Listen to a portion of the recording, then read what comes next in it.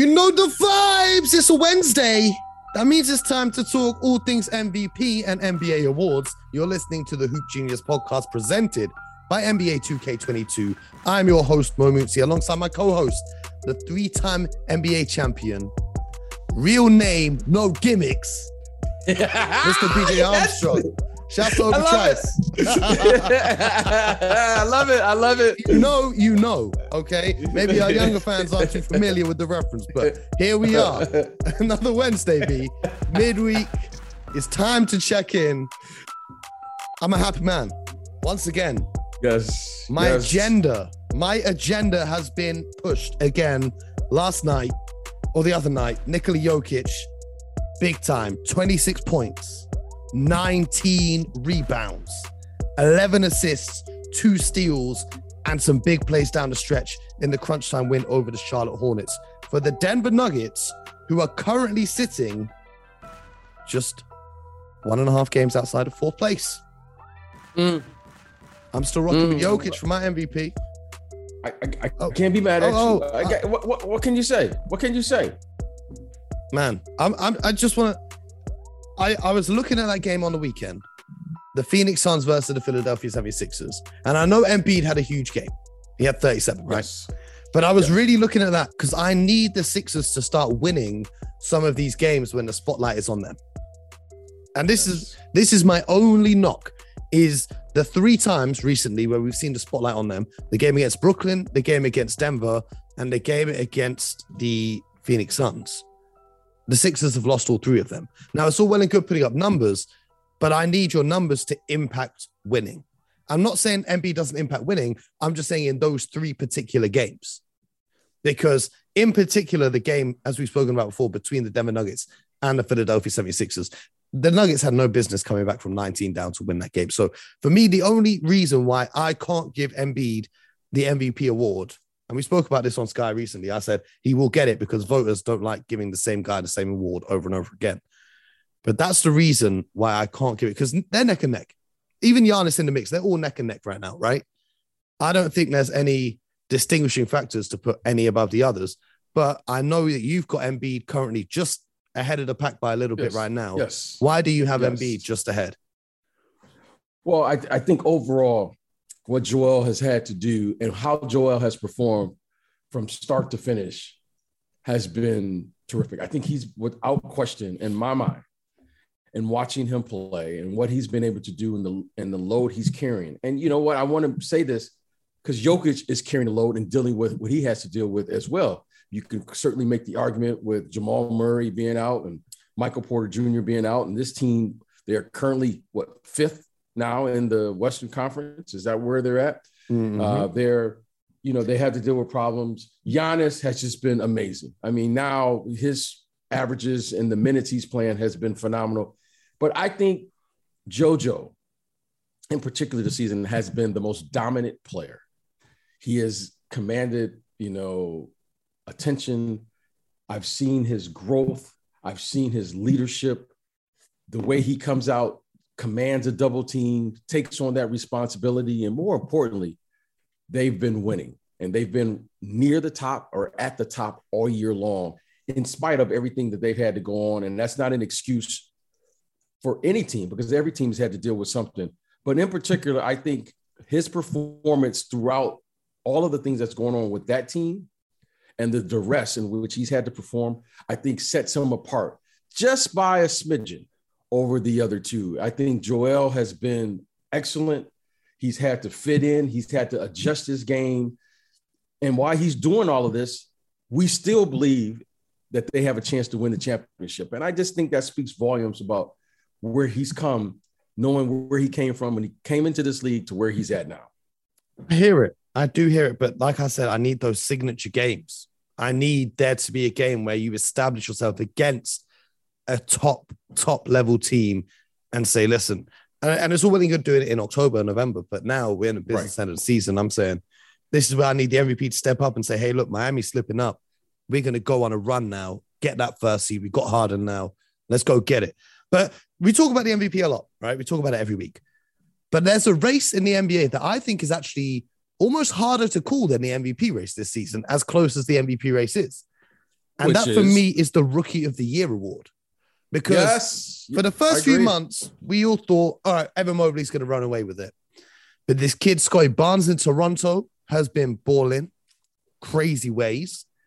And especially because Nick Nurse has got him, especially when Fred VanVleet's not there, he's pretty much like a 6'9" point guard for the Toronto Raptors. He's taken on ball handling responsibilities. He's doing everything that's asked of him on offense and on defense. But also, Cade Cunningham has been taking control of the ship in Detroit. Yes. Excuse me. And, here's a wild card that I think Franz Wagner, not saying that he'll win the award, but I think he does deserve some recognition, right? Because Orlando have won 20 games this season. But without him, I think they only win 10. He's been that key and that integral for that team because he's come in. And if you watch the Magic play, I don't know how many people do, but if you watch the Magic play, he looks like he's been in the NBA for a while. He plays with a poise of almost like a veteran player in the way that he reads the game. So I just wanted to show him some love. But right now, I don't know who to give the Rookie of the Year because I think Mobley's got there on consistency of being great from the start of the year. But then you also have to make the case that he's playing with much better teammates around him than Cade Cunningham is in Detroit. And then Scotty Barnes also is, if you're looking at individual performances or big time games and stuff like that, he's had a few. So where do you sit with the Rookie of the Year race at the moment? Because Mobley went down with an injury the other night. I don't know how long he's out for. I feel so bad for Cleveland. Jarrett Allen out injured. Rubio had that horrible injury. Lauren Marketing went off injured. Now Mobley, I feel bad for Cleveland. They had such a great season. Now they're slipping down, currently in the 7th seed. But do you think Mobley's done enough at this point, even if he doesn't play again, to win Rookie of the Year? Mo, in answering that question, I want to try to put it in context. I think this is a 3-man race. Okay. I think Cade Cunningham now deserves to be mentioned in this race. Kind of like what we're talking about with the MVP. Cade Cunningham is in the race. Now, if you're asking me today, okay, those two guys, Evan Mobley and Scotty Barnes, they are ahead of Cade Cunningham because Cade Cunningham missed a portion at the beginning of the season, had a slow start.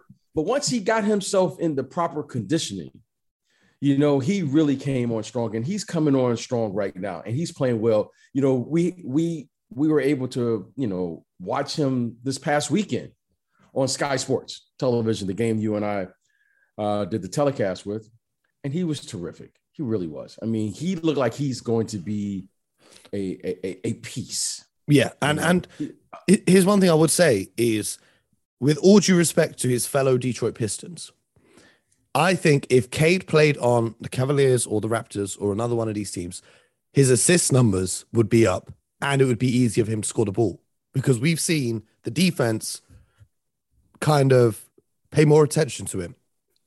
He's not got a Pascal Siakam or a Fred VanVleet taking attention away from him. He's not got a Darius Garland or a Karis LeVert when he's got the ball taking attention away from him. He's got the ball and the defense is loading up, said, all right, we got to stop Cade. Well, I think what we're saying, I think what we agree upon is that Cade Cunningham is a good player on a good team. And it's going to be a good player on a good team. What we're saying here is that Cade Cunningham, what we're seeing is he has the potential to be a good player on a good team. Yes. He's currently not on a team that's winning now, but what we're saying is I know he's not. I know you good player. You're trying to avoid saying the Pistons are a bad team. I can see it. No. I'm not saying they're a bad team. They're a young team. They're just an inexperienced team. You know what I mean? Well, look, listen. Cade Cunningham, Saddiq Bey, Isaiah Stewart, Marvin Bagley. These are players. These are pieces. You're not going to – very rarely do you come into this league as a young kid, first, second, or third year, and make the impact that Evan Mobley has made. Okay. Yeah, and even then you could say, well, he's playing with all-stars, current all-stars right now. He's playing with Darius Garland. Ricky Rubio was playing exceptionally well for them early in the season. Kevin Love, who's been an all-star, may be a Hall of Fame player. The big kid, what's the big kid's Marketing. name? Jared Allen. Oh, Yeah, Jared Allen. Jared Allen, who became an all-star. So Scotty Barnes is playing with an all-star point guard. Mm-hmm. Okay, and Fred VanVleet. Siakam is playing near an all-star caliber player. So they have a significant advantage. It's easier to play in this league with better players. It makes the game easier. Yeah. Cade Cunningham was without question a good player on a good team. Now the question remains, is he the best player? When I mean the best player, is he in that elite category where he will be a top 10 player to lead a team to where we know the Pistons want to go? Do you know? Now, go ahead. I wish there was a sophomore of the year award, because I think for me that's more fascinating sometimes than the rookie of the year. Well, let me tell you. Now you're thinking like an executive. The executives always want to know who's the best player in year two, because your rookie year, you have no preparation for what you're about to happen. Especially these guys, no proper college because of pandemic. You know what I mean? No proper training camp and all of that stuff too. Yeah, you have a pre-draft workout. You get drafted. You go to summer league. You go to all the rookie transition. You have a week or two to get ready, get situated into a city. Training camp starts. Season, boom, boom, boom. All of this is just happening. Bam, bam, bam, bam, bam. This is the first summer where you will see these guys actually have an opportunity to prepare for the season. And this is where the players separate themselves. So as much as we like to make a big, to who about, who's going to be rookie of the year, the real, rookie of the year will be coming up, because you'll see now who's going to separate themselves this summer. You're going to see. And in year two is when the executives say, this is who Cade Cunningham is really going to be. This is who Evan Mobley is really going to be. And this is who Scotty Barnes is really going to be. And I also think that after a year in the league, teams can then prepare for you accordingly, right? So, example, Michael Carter-Williams, rookie year, sensational. Triple-double in his first NBA game, I think. After that, it kind of got tricky for him because teams kind of figured him out. And that's with all due respect to him, and what he did in his career. But I agree that the second year of the player's career is the most decisive. Yeah, but I want to answer your question. But who do I think is going to be rookie of the year? We got to talk about the rookie of the year. Yeah, here's what I think. I think right now, if you said one, this kind of reminds me of that Grant Hill, Jason Kidd. Because they got the That's what rookie of the year. They got the co. I think these two guys are the co. I really do. We're going to give them both. Do you think the league would go for that this year? Well, I think you have to. Evan Mobley's impact. Every executive I've spoken to in the league recognize what he's brought. Yep. To an executive this week said the culture. An executive this week said nobody out of all the rookies impacts winning in the way that Evan Mobley does. And you can't deny that with Evan Mobley. Evan Mobley, especially on the defensive. I thought I was talking to you when I heard that. Identity. When I heard this executive say no one impacts winning like Evan Mobley, I heard it in your voice in my head. I'm thinking, shit, this is BJ talking right now. This is without question. This is without question. It wasn't me on the call, but this is what everyone I've spoken to recognize it. Scotty Barnes, he's really, what's amazing about Scotty Barnes? Scotty Barnes hasn't hit the wall yet. He hasn't had that moment where you say he started off good and then he just hit the wall. He's been consistent and he's gotten better after All-Star Weekend, which is kind of odd. They've changed how he plays. Now he's looking to score a little more. And they are making a nice playoff push with him in the fold. Yep, they're creeping up the standings. Like yes, so I think Scotty Barnes and Evan Mobley has stood slightly above everyone else. Cade Cunningham, you can tell he's going to be right there with if he doesn't miss those first 15 games and his team gets better. But I think those two right there are running neck and neck for Rookie of the Year. That is an interesting take. And I would love to see them both get it because I think they're both deserving of it. Yes. Yes. Both great young players, and I'm excited to see what the future brings. And I think all credit to the Raptors, who turned a horrible season last year into, they found a silver lining, being in Tampa, being away from home. The Tampa Tank is what it's now known as. The Tampa Tank. Masai Ujiri strikes once again. And a lot of people, oh God, and with respect to Jalen Suggs, who I think is a great young player, but a lot of people had Jalen Suggs above Scotty Barnes on their draft boards. So I respect the Raptors for taking Scotty Barnes and seeing the vision, because it's not just Scotty Barnes. Look at how they built that team. I watched them play against the Celtics, right? The other night. The Celtics were missing 4 of their stars, but whatever. You just got to play whoever's in front of you. And the defense of the Raptors just wreaks havoc, because they've just put Fred VanVleet and then just 4 guys that are like 6'7", 6'11", who will just get their arms in the passing lanes and just get steal after steal, run in transition, and just break you down. I love what they're building there, especially as the league transitions to this. We talk about Evan Mobley, Cleveland having the Twin Towers, should we call it? Allen and Mobley. We see Mobley played at 5 since Allen was injured, but when Allen's back, they're going to be the 4 and the 5, 2 7-foot players, and they have Markkanen at the 3. So as the league is progressively getting bigger and bigger and away from the small ball or whatever it was called, I think the Raptors are low-key making the perfect storm to disrupt all of these teams, because they can all switch. If I'm the Raptors, I'm comfortable with these guys all switching, and for a possession, OG Anunoby having to guard a big, or Pascal Siakam having to guard a wing. You know what I mean? I'm comfortable with all of that. So it's interesting to see what they're building over there in Toronto, because I really like, the philosophy that they've got, building it on defense. Well, you know what Masai is doing? Mm. And I like your word, low key. I like when you say low key. I like that. It's one of my favorite words. It's like you're giving me game. Masai, low key, is building a championship caliber team, and they're one superstar away. Because they can defend. They can defend now. They can defend consistently. They have multiple players right now who can initiate your offense in Scotty Barnes and Fred VanVleet, which is key.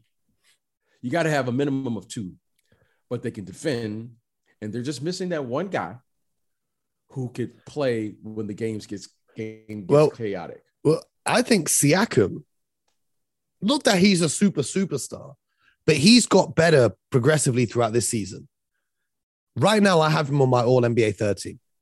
I don't know about you, because that's another interesting conversation that we need to have. Right. But I've got Pascal Siakam on my All-NBA 3rd team as it stands right now, because I think he's been going under the radar a little bit, because I think a lot of people have been sleeping on the Raptors because they've been down in the 8th or the 7th seed, so they haven't been must-watch games. But I think he's been fantastic on both ends of the floor this season and taking on some leadership responsibilities as well. And thinking of the All-NBA team, Devin Booker, it better be on the All-NBA. Should we get it? Have you got an All-NBA team? I don't right now, but I know this. Right now, I don't want to have an All-NBA team because the season's not over with. But Devin Booker better be on this team, or I'm getting. There's only 2 guard spots, PJ. There's only 2. Okay, well, and give me the guard. I haven't really thought about it. Ja Morant, Luka Doncic. We got to remember what Steph Curry was doing and how bad the Warriors are now that he's injured. Steph Curry, Devin Booker. Those 4, I wouldn't be Devin mad Booker, if you say any of those 4, he better be on the first team. He better be on the first team. With who? With Ja.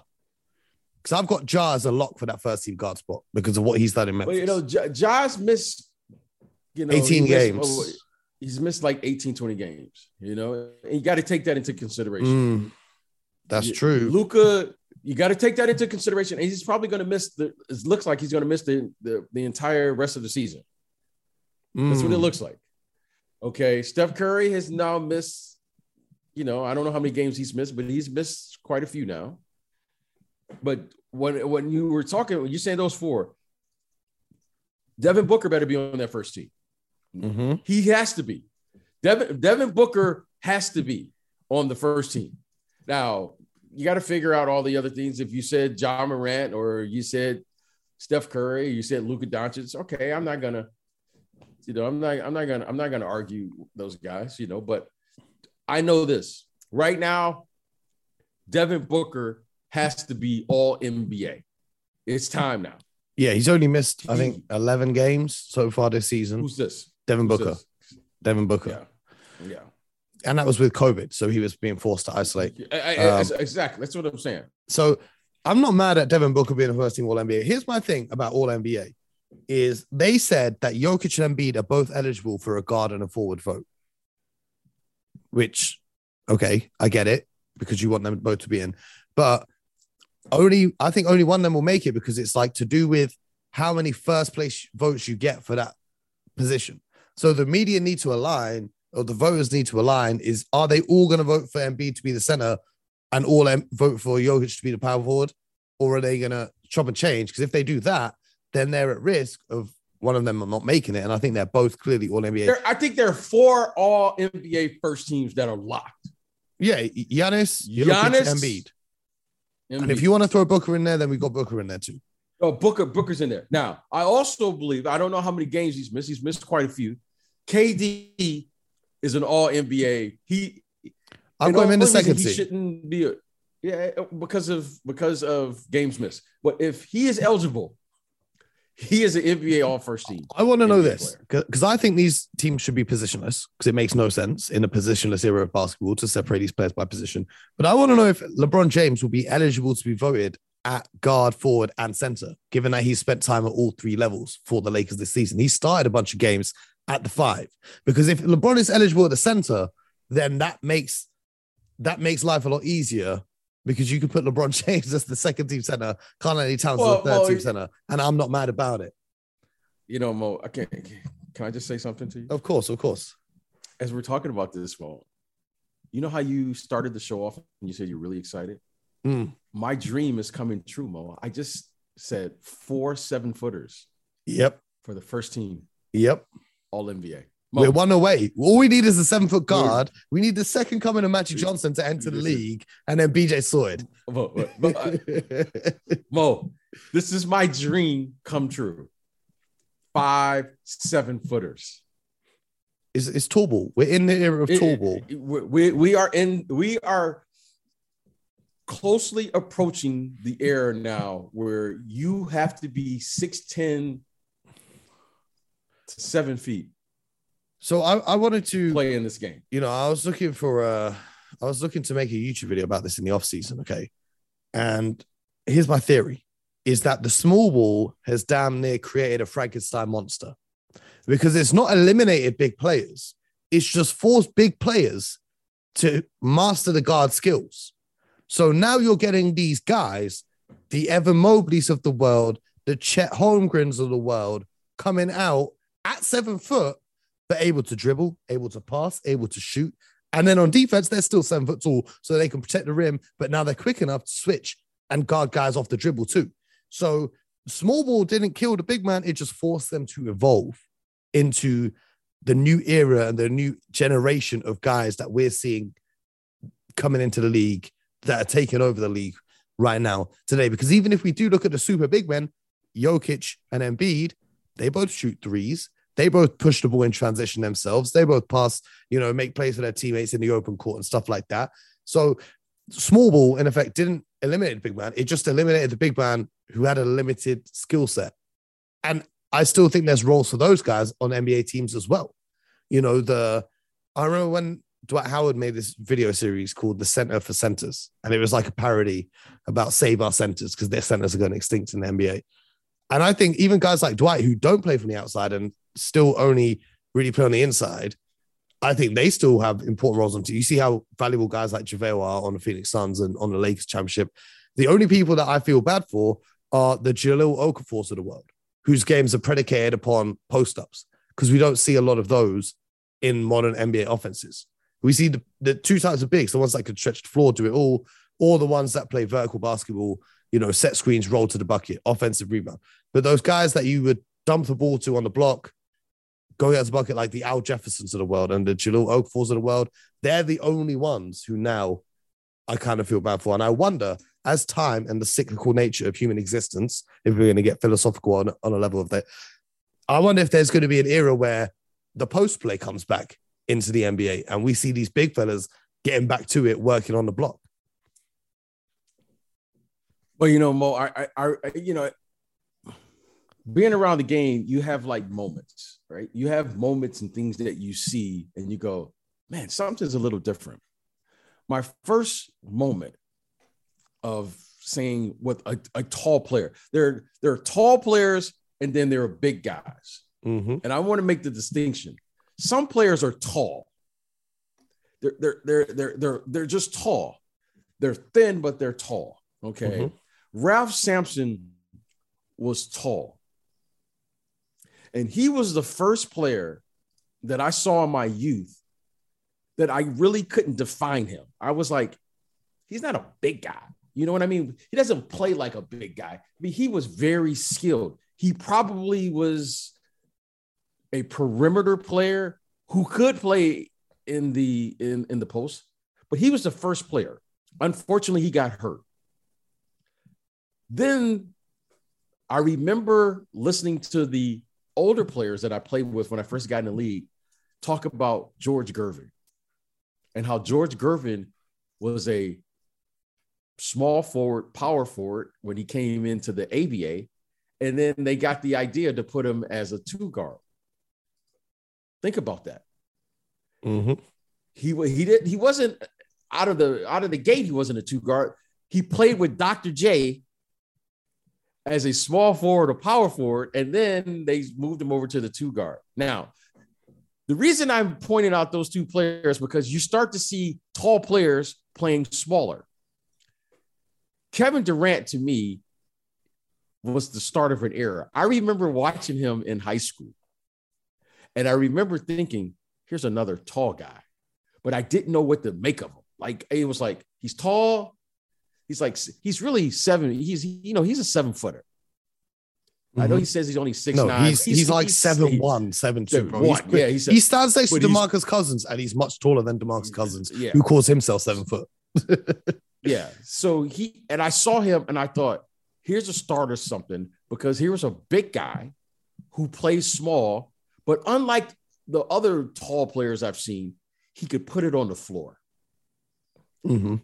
Then comes Giannis, who's another guy who is tall, but could put it on the floor. I don't consider these guys like big guys. They're just tall. Now, big guys, Jokic is a big guy. Mm-hmm. Embiid, big guy. They're big body, though. They're big, like KD's skinny and Giannis is athletic as hell. Whereas, not saying those guys aren't athletes, but they're units. Like, when Joel Embiid walks into the room, last time I seen Joel Embiid, the floor of the room started moving every step he took. This guy is huge. Shaq is a big guy. Yes. Kareem Abdul-Jabbar, big guy. Man, the smallest moment of my life, right? I was in an arena, an NBA game, and I'm going up the elevator to get to the media floor, right? And Shaq gets in the elevator. And I've never felt smaller in my life because he occupied like 95% of the elevator because it's a small elevator. And I'm a pretty big guy compared to like regular humans, right? But I'm in like the corner of the elevator, all squashed, like he's talking to me. I'm like, holy shit. Yeah. This guy's way bigger than he even looks on the TV. Right. Even Akeem Olajuwon wasn't tall, but he played like a big guy. Yeah. He could get up as well. Alonzo Mourning wasn't tall. When I say, he wasn't a 7-footer, but he played like a big guy. So when you see these tall players, you got to redefine who they are and what they are and how they play. And it allows you got to think in a certain way.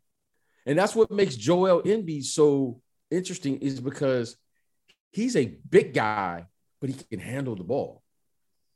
Mm-hmm. Jokic is a big guy. These are combinations. And what you're seeing with these big players today is that this is the last position that has adapted to pace and space. The 5 position has been the last position to actually impact this era of basketball. And now they've caught up. Mm-hmm. And not only are they catching up, they're going to surpass the game, because now the coaches are going to be forced to find areas on the floor where they can operate. Mm-hmm. And guess where that place is, Mo? Where, BJ? On the box. Mm-hmm. On the box. Mm-hmm. There's no other place for them to go. These guys have moved out now. They're shooting at half court. Yeah, I see Embiid hit from the logo the other day. Just pulls up, cashes in. They've moved they've moved the game out to literally the half court. Great players always are finding and looking for spaces or empty spaces to operate. That's what made Steph Curry so interesting, because as the game was getting closer to the basket, dunking and post moves and all of that, Steph Curry said, where's the open space? He looked around, he goes, it's out there. And he moved out there and no one was out there. Mm-hmm. And now everyone is out there, but no one is on the box. And that's why you're seeing Embiid and Jokic and these guys, surging and reemerging as players, because that's where the empty space is at. And speaking of finding the empty space, I looked around the NBA landscape and I couldn't find a daily outlet that brought you breakdowns of the game from an NBA champion, media personality, and more importantly, just great vibes.